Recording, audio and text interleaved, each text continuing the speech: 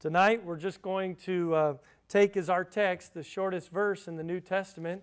If you take in the Greek, it's the shortest verse in the New Testament. It's just two words: rejoice evermore. Rejoice evermore. We've been studying together through 1 Thessalonians, and we're in chapter 5. And here we've been looking at the theme of living as a child of the light. Living as a child of the light. The Scripture says there in 1 Thessalonians 5 that we don't walk in darkness because we have the light of Jesus Christ. And because we have the light of Christ, we can live as a child of the light. You know, clearly there's a big contrast, or should be a big contrast, between what a child of the light looks like and a child of darkness looks like. And it's in this chapter that we have these two contrasting lifestyles put up one against another. And we've looked at this quite a bit. But as we get towards the end of this chapter, we're going to look at a series of descriptions of the right kind of attitude that a child of the light should have. And I think it's very fitting that the first attitude that he addresses is that attitude of joy. He says very simply, rejoice evermore. I think we would all agree that it is true that true joy cannot be found in our circumstances. There may be some circumstances in which you find joy, but true joy cannot be found in your circumstances because your circumstances change. And joy is something we are supposed to have as a believer all the time. Rejoice evermore. True joy can only be found in your relationship with Christ. God wants His children to be joyful, and He gives us every reason to be. And God reminds us over and over to be joyful. In fact, He's not giving us the option to be joyful. Rather, as you study His Word, it is a command that we are to be joyful. One commentator, A.J. Mason, he said it this way: the Christian who remains in sadness really breaks a commandment. In some direction or other, he mistrusts God, His power, providence, or His forgiveness. So as we look at this theme together tonight, we're going to look at some of Paul's other writings as well, because this theme of rejoicing is found in many places throughout Scripture. Many people would think of the book of Philippians as a book that deals with joy, and so we're going to look at a number of passages there. Paul says in Philippians 3:1, finally, my brethren, rejoice in the Lord. To write the same things to you, to me, indeed, is not grievous, but for you it is safe. He says a little bit later in the book in Philippians 4 and verse 4, rejoice in the Lord always, and again I say rejoice. Clearly, this was a very important theme because he wrote this to the church at Thessalonica, 1 Thessalonians 5, and he also wrote it to the church in Philippi. And I think it would be safe to say, because of the inspiration of Scripture, that God wants us to be joyful, to rejoice in the Lord. So how do we, or why should we, rejoice? Well, Paul gives us a number of reasons in the book of Philippians. Look at chapter 2 with me. I think the first reason we can see to be rejoice is we can rejoice evermore because of the gift of the gospel. He says in verse 1 of chapter 2 of Philippians, if there be therefore any consolation in Christ, if any comfort of love, if any fellowship of the Spirit, if any bowels and mercies, fulfill ye my joy, that ye be like-minded, having the same love, being of one accord, of one mind. Let nothing be done through strife or vainglory, but in lowliness of mind. Let each esteem other better than themselves. Look not every man on his own things, but every man also on the things of others. He gives us this whole description how we are to treat one another. And he says if we do this in the right way, we will fulfill His joy. Paul says, fulfill ye my joy by doing these things. And then he gives the reason why we can live this life. Verse 5, let this mind be in you, which was also in Christ Jesus. I don't know about you, but I like to know the reason why We do things. I like to know why things are the way that they are. And the Scripture tells us very clearly we are to rejoice because of what Christ has done for us, especially in the gift of the gospel. Look at verse 6. Who being in the form of God, thought it not robbery to be equal with God, but made himself of no reputation, and took upon him the form of a servant, and was made in the likeness of men. We see in the gift of the gospel that Christ lived the perfect life for us. He lived the life that we could not live. He gave us the perfect example of a holy life. The Bible says He was tempted in all points like as we are, yet without sin. Joy comes in our relationship with God through the work of Jesus Christ, in the work of the gospel, through the example that Christ gave for us in His perfect life, but also in the fact that then not only did He live a perfect life, then He died in our place. Christ died for our sins according to the Scriptures, and that He was buried, and that He rose again the third day according to the Scriptures. You're in Philippians 2, look at verse 8. It says, and being found in fashion as a man, He humbled Himself and became obedient unto death, even the death of the cross. Wherefore God also hath highly exalted Him and given Him a name which is above every name, that at the name of Jesus every knee should bow, of things in heaven, things in earth, and things under the earth, and that every tongue should confess that Jesus Christ is Lord, to the glory of God the Father. We can rejoice evermore because of the gift of the gospel. But that would tell me this, that those who have received the gift of the gospel, received the gift of eternal life, they can have joy, true joy. But those who have not received the gift of the gospel cannot have true joy, because it is only in and through the gospel that we are able to have a personal relationship with Jesus Christ. And as we sang just a moment ago, it is through Jesus Christ that we are on the winning side. We can rejoice evermore because of the gift of the gospel, that Christ lived the perfect life, that He died in our place. But if we continue on in the passage, we see that Christ is now preparing a home for us in heaven. Look at Philippians chapter 3 and verses 20 and 21. He says, for our conversation, or the life that we're living, it is in heaven, from whence also we look for the Savior, the Lord Jesus Christ, who shall change our vile body. Aren't you looking forward to that? No more aches, no more pains, no more suffering, no more sickness. In just a few moments, we're going to pray together, and some of those prayer requests are going to be for those who are sick and hurting in our church family and those around us. You know, one day there is coming when we will be with the Lord in heaven, in the home that He's preparing for us there, where we will no longer have those aches, no longer have those pains, no longer have those struggles. Who shall change our vile body, that it may be fashioned, notice this, like unto His glorious body.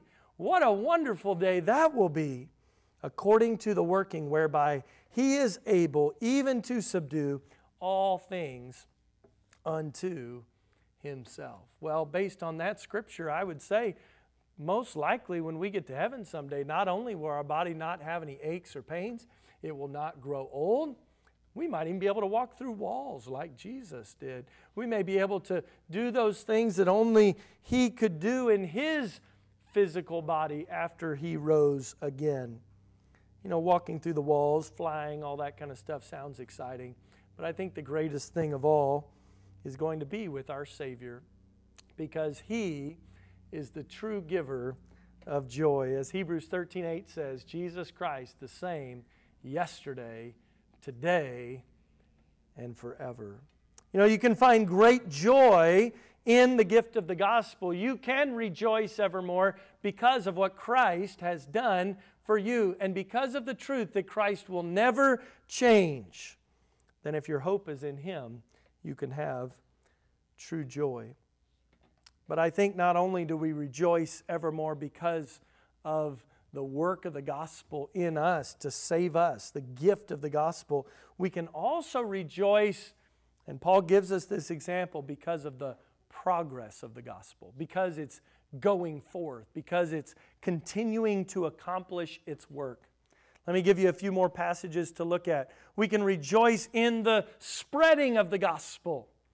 Paul says in Philippians 1 in verse 12, "But I would ye should understand, brethren, that the things which happened to me have fallen out rather unto the furtherance of the gospel, so that my bonds in Christ are manifest in all the palace and in all other places. And many of the brethren in the Lord, waxing confident by my bonds, are much more bold to speak the word without fear. Some indeed preach Christ, even of envy and strife, and some also of goodwill. The one preached Christ of contention, not sincerely, supposing to add affliction to my bonds, but the other of love, knowing that I am set for the defense of the gospel. What then? Notwithstanding every way, whether in pretense or in truth, Christ is preached." And listen to what he says, "And therein do I rejoice, yea, and will rejoice." We can and we should rejoice in the spread of the gospel. Does it bring you joy when you hear that the gospel is being spread to others? I know it does for me. I get excited when I get a text from a church member, "Pastor, I got to share the gospel with a neighbor. I got to share the gospel with a coworker. I got to share the gospel with a family member. I got to share the gospel in the community. I got to hand out an invitation to somebody to church where we hope that they will hear the gospel." I rejoice in that, and I think every believer should. Paul said, "I rejoice, even if some do the work that they do to try to hurt me." He said, "As long as the gospel goes forth, I'm rejoicing." He said, "I'm rejoicing even in my prison cell, even in my bonds," he calls them. He's locked up, he's in prison, and he's still able to rejoice. It's interesting, isn't it? Because in this letter to the church at Philippi, Paul's writing to a church that most likely had a particular member in that church, and we only know him as the Philippian jailer.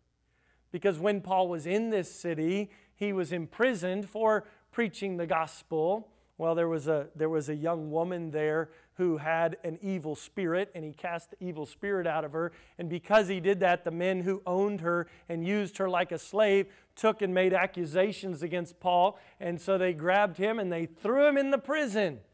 And while he was in prison, what did he do? He and Silas began to sing praises to the Lord.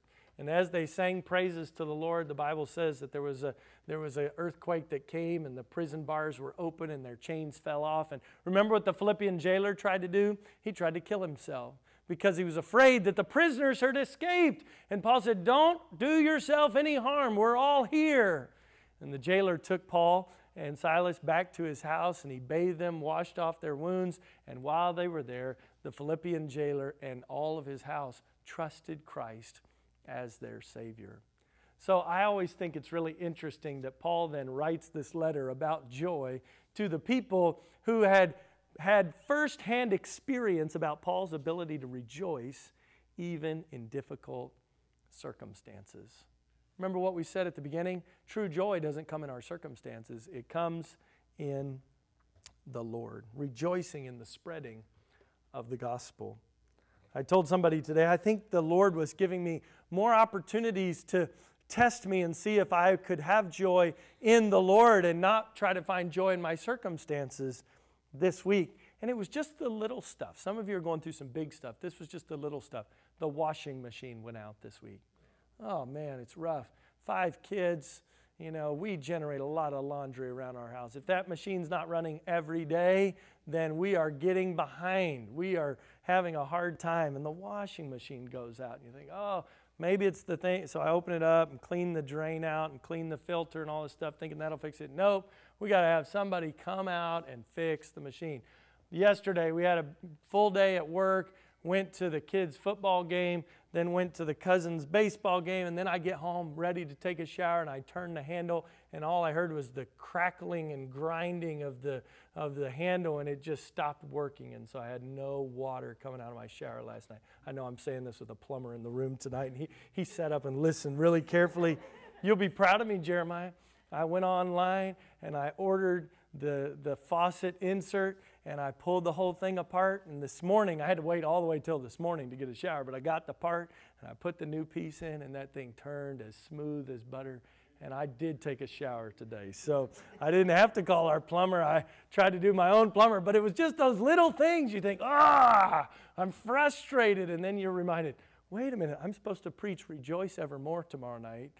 How am I going to do that if I'm over here grumping and slamming around my house? No, I need to rejoice in the Lord, and I can rejoice not in my circumstances sometimes, but I can rejoice in the Lord. I can rejoice in the spread of the gospel. I think another way that we can rejoice in the work of the gospel is rejoicing in the transformational power of the gospel. Look what Paul says at the end of chapter 1 in verse 25. He says, I'm in Philippians 1:25, having this confidence, I know that I shall abide and continue with you all for your furtherance and joy of faith. He's talking about their continued growth in the Lord. Paul found great joy in seeing the gospel continue to change people's lives and transform them. I don't know about you, but I find great joy in that. When I see people responding to the truth that Jesus Christ loves them, and because of that truth, they begin to take the Word of God and listen to it and trust it and obey it, and it begins to change their life, and it changes their priorities, and it changes what they do. And I just sit back and I think, what a great God we serve, and what great joy there is in seeing God transform people through the power of the gospel. So as we're rejoicing in the progress of the gospel, we rejoice as it's spread. We rejoice as it transforms.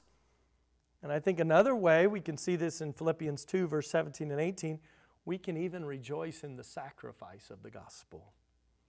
Paul said this, yea, and if I be offered upon the sacrifice and service of your faith, I joy and rejoice with you all. For the same cause also do ye joy and rejoice with me. What an interesting statement that he said there's great joy in the sacrifice that some go through for the sake of the gospel. We have our missions conference coming up here in January, and I'm really looking forward to it. We have our missionaries, the Pridgeons, are going to be with us from Uganda. We have a mission, he's helping to further mission work, and we've helped support this work. His name's Kevin Folger. He was a pastor for a number of years. Now he's involved in mission work over in Asia. He's helping to coordinate from the States and sending funds and materials. In fact, he just sent me a picture the other day.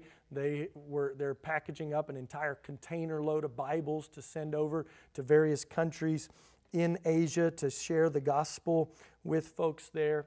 And I'm really looking forward to this time. But one of the things we are planning in preparation for our missions conference, we've ordered several different missionary biographies that we want to make available to you. And when we do this, and we'll have a little bookstore set up, we just sell them for what we pay for them. So we're not making money on this, but we just want to be able to put good things in your hands. And we got a missionary biography of a lady, maybe you've heard of her, name was Gladys Aylward. Anybody ever heard of Gladys Aylward? She was a missionary in China many years ago. And in fact, through her work to share the gospel, many people trusted Christ and followed him. But she's actually known because they had a custom back in those days in China of binding the young girls' feet. And so they would bind them up with strips of cloth really tight because they thought it to be beautiful to have really small feet.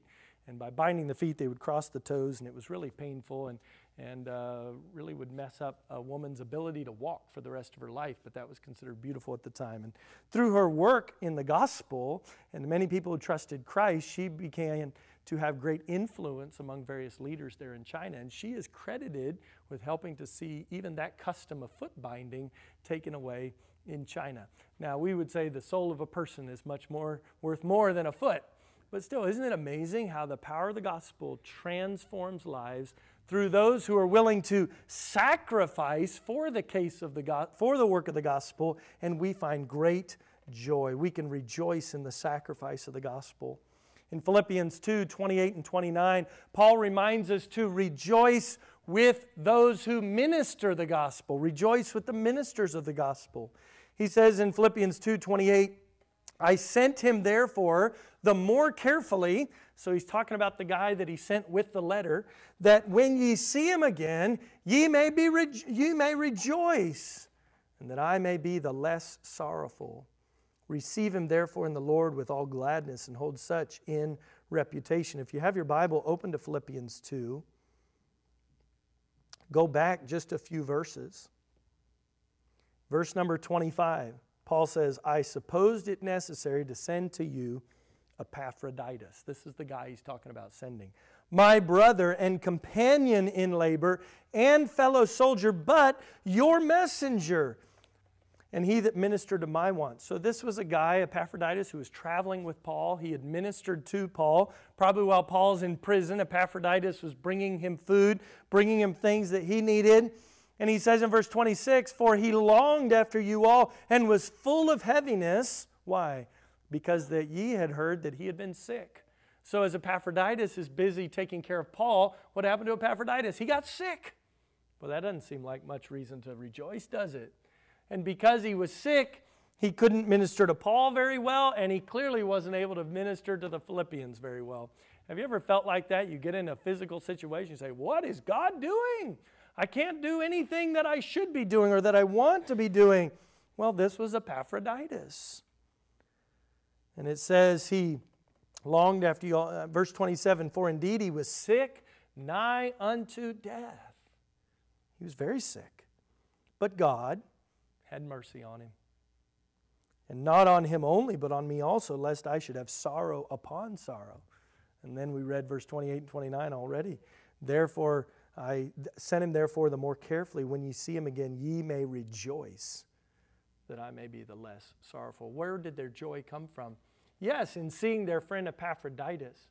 But why were they rejoicing in seeing Epaphroditus? Because Epaphroditus had been one who had ministered the gospel to them. They found great joy in fellowshipping with this person who had ministered the gospel to them. We can rejoice with the ministers of the gospel. And then Paul gives another reason in chapter 4 of Philippians why we can rejoice evermore. We can rejoice in giving. Giving to spread the gospel. He's talking about financial giving here. Look at verse 10. I rejoiced in the Lord greatly, Philippians 4:10, that now at the last your care of me hath flourished again, wherein ye were also careful, but ye lacked opportunity. Not that I speak in respect of want, for I've learned in whatsoever state I am, therewith to be content. I know both how to be abased, and I know how to abound everywhere and in all things. I am instructed both to be full and to be hungry, both to abound, to suffer need. I can do all things through Christ, which strengtheneth me. Notwithstanding, ye have well done that ye did communicate with my affliction. In other words, they ministered, they helped Paul in his time of need. Now ye Philippians know also that in the beginning of the gospel, when I departed from Macedonia, no church communicated with me as concerning giving and receiving, but ye only. This church in Philippi was known for their giving spirit. And he said, even in Thessalonica ye sent once and again to my necessity, not because I desire a gift, but I desire fruit that may abound to your account. But I have all and abound. I am full, having received of Epaphroditus the things which were sent from you, an odor of a sweet smell, a sacrifice acceptable, well pleasing unto the Lord. Paul said, I rejoiced in the Lord because of your gifts to me. And he says it wasn't because I needed the gift, but I rejoiced because there's fruit now that's going to abound to your account. For your faithfulness to the Lord, God will reward you. Rejoice evermore. That means in the ups and downs, when your shower works and it doesn't work, you can still rejoice. When your washing machine works and it doesn't work, you can rejoice. When the traffic is heavy and the traffic is light, you can rejoice. Because our joy is not found in our circumstances. I can rejoice when I'm sick. I can rejoice when I'm healthy because my joy isn't found in my health, or it shouldn't be found in my health. My joy must be found in the Lord. No matter what our circumstances, we can find joy in what God is doing to advance His purposes in the world.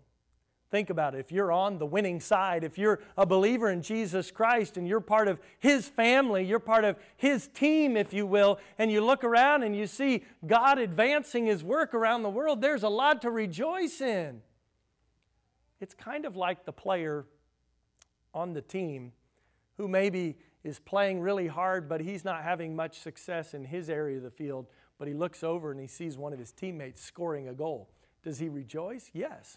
Did he score the goal? No, but his team did. It's like the player who maybe even is sitting on the bench because he's got an injured leg and he's not in the game, and he's over there, he's hurting physically, but he's still rejoicing when his team is winning the game. Why? Because, yeah, he himself is dealing with this bad circumstance, but there's great joy because he is on the winning side. And for the Christian, our joy can't be found in our circumstance, the position that we find ourselves in, the pain that we're going through, the frustration that we're dealing with, the circumstances that surround us. Rather, our joy must be found in the Lord. If we pursue joy in our circumstances, we are guaranteed a life full of disappointment. We are. But when we seek joy in Christ and what He has done for us, in the progress of the gospel, we can experience unspeakable and unshakable joy. So, let me give you two practical thoughts about continuing to find joy and rejoicing evermore. These are super simple.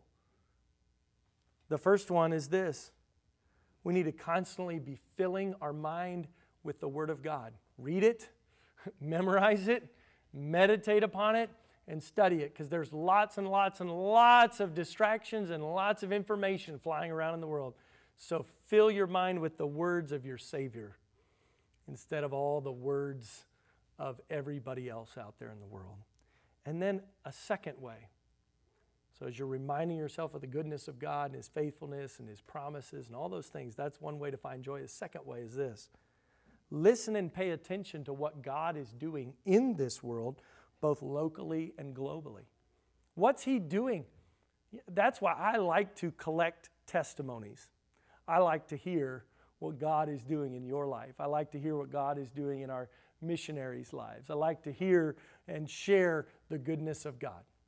I've shared this with our church here before, but maybe you were not here when I did this, and talked about how a number of years ago God really challenged me to look around every day and to find something to rejoice in the Lord about.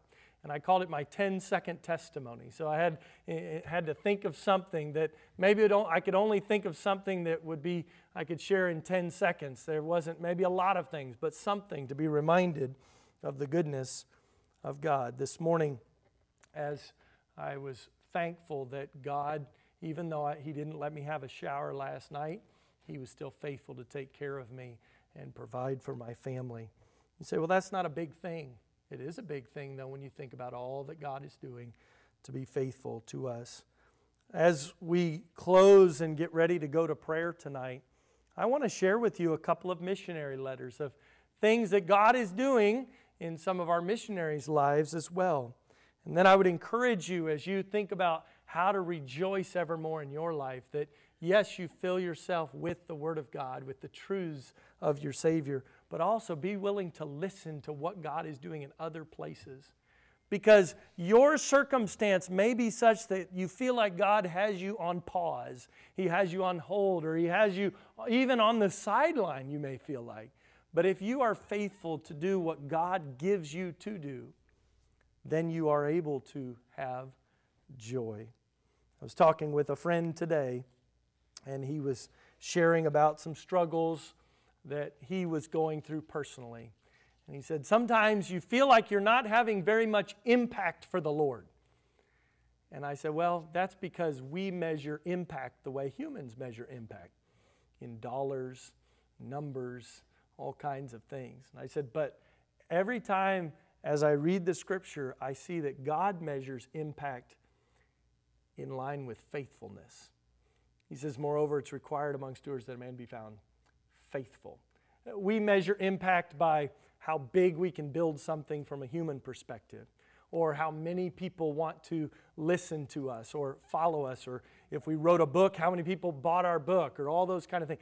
God measures impact by faithfulness, being faithful to what He has given us to do. Think of it in relation to that sports team again. Let's say it's a soccer field. You have 11 men on your team. It's very possible that only one or two or three ever score a goal. But every other person on that team is important. Even those that never cross the middle line.